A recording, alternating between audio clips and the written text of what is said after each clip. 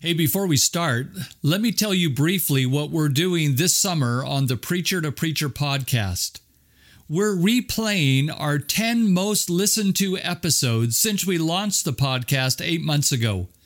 My hope is that as you listen to these top 10 episodes, you'll be encouraged, challenged, and equipped as a preacher or teacher of God's Word.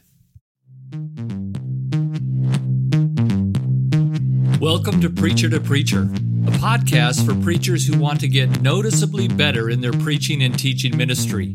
I'm Rick Reed, president of Heritage College and Seminary, and today I want to talk to you about clarity as a preacher, making clarity less of a rarity. You know, I can't recall ever hearing someone complain that the sermon they heard was just too clear. But I have heard complaints that the sermon was very cloudy, that it was anything but clear. In fact, one of the challenges that I've seen in the young preachers we train at Heritage is that clarity can be a rarity.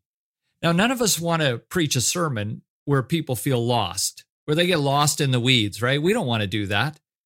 We don't want to preach a sermon where people really don't have a clue what we're talking about, where we've been and where we're headed. So why is clarity often a rarity? Well, I think we would say that sermon clarity is a challenge due to the fact that sermons are an oral form of communication, not a written form of communication. Like when we are writing something, we have tools at our disposal to help people get clear on what we're trying to say. For example, when we're writing, we can use boldface or we can indent, we can use headings and subheadings. But when we speak, when we preach, we have to rely on a different set of tools to help us make things clear to the ears of those who hear. So what tools can we use to increase our clarity in sermons? Well, first and foremost, we have to get clear on what we're trying to communicate. Dr. Howard Hendricks loved to say, where there's a mist in the pulpit, there'll be a fog in the pews. Like if we're misty, they're going to be foggy. So that means we have to study a text. We have to dig into a text until we get clear on it ourselves, until we discern the big idea in the passage, until we come up with a set of main points or kind of what Ramesh Richards calls big bones for the body of the sermon. We need to know what those big bones are. What are the major things we're going to highlight as we go through all the bits of the text? But let's say you've done that. Let's say you've studied, you've worked hard, you sense the main message of the sermon, and you've even structured your sermon, let's say around 3 big bones, 3 main points. It's possible to do all that good work, to have it clear on your notes, but still be unclear when you preach. And let me tell you one of the reasons why that often happens. Let's say you're preaching from 2 Corinthians chapter 4 about God's power on display. And your first main point comes out of verse 7. You remember 2 Corinthians 4:7, but we have this treasure in jars of clay so that this all-surpassing power may be seen to be of God and not of us. So your first main point that's based on that verse is this. Let's say your first point is this. God's power is displayed in our humanity. We're the jars of clay, right? So God's power is displayed in our humanity. That's your first point. But here's what often happens as we preach it. We're coming along and we get to that place and we say verse 7 and then we say our main point. So this verse is teaching us that God's power is displayed in our humanity. There may even be a PowerPoint slide that flashes up with those words when we say it, but we move on so quickly that people still miss it. We say it once and then we immediately start to explain or to illustrate the truth of what we just said. And it goes by so quickly that people don't have a chance to take it in as a main point. It just sounded like another sentence in the sermon. So here's what we can do instead. Don Sanukian taught me this back in my seminary days. He said, if you do this, people will get clear on what you're saying. It's very simple. It's not hard to do, but most of us don't do this. Here's what Sanukian taught us. He said, when it comes to your main points, when you have them clearly written out, here's what you do when you preach them.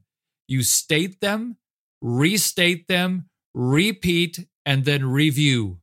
State, restate, repeat, review. Let me unpackage that a bit. State it. That's just where you say the main point as you had it written in your notes. God's power is displayed in our humanity. But then you don't move on. The next thing you do after stating it is you restate it. Restate it means to rephrase it, to paraphrase it. You say the same thing in different words. So it would be like this. God's power is displayed in our humanity. In other words, God's greatness is seen in our ordinariness. So you state it, you restate it, paraphrase it, and then you repeat what you had originally said. State, restate, repeat. Now what you do is you go back and you say the original phrase, the original point as you first said it.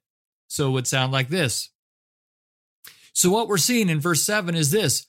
God's power is displayed in our humanity. In other words, God's greatness, his all-surpassing greatness, shows up through our ordinariness. God's power is displayed in our humanity. Now, in all those things that I just said, I really was saying one thing, wasn't I? I said it twice the same way, and then I paraphrased it in between. But I wasn't moving on to new content. I was helping them say, hey, don't miss this one. I'm throwing up big signs. I'm saying it again. I'm rephrasing it. Don't miss this one. God's power is displayed in our humanity. You state, restate, and repeat. And then there's a fourth thing. You review. So when you get to your second point, let's say your second point, which comes out of verses 8 and 9, is that God's power is displayed in our hard times. When you get to that one, you review what you said in point 1. Say, so the second thing we're going to see today, here's right in verses 8 and 9, is this. We've already seen from verse 7 that God's power is displayed in our humanity. Now we're going to see that God's power is displayed in our hard times. God's power is seen when the jar gets cracked. God's power is displayed in our hard times. See, there what I did was, before I said point 2, I reviewed point 1. State, restate, repeat, review. Now, that sounds a bit formulaic as I'm saying it. You can think, well, doesn't that sound a bit canned?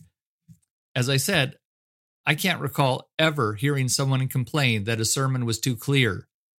I have heard them complain that a sermon was too cloudy. People appreciate you as a preacher being clear. So try that this week as you preach and help make clarity less of a rarity. Hey, thanks for listening. If you'd like information about Heritage College and Seminary, visit the school's website at discoverheritage.ca. To receive a free ebook on how you can get free from your sermon notes, or for information on my Noticeably Better Preaching course, visit our website at rickandlindareed.com.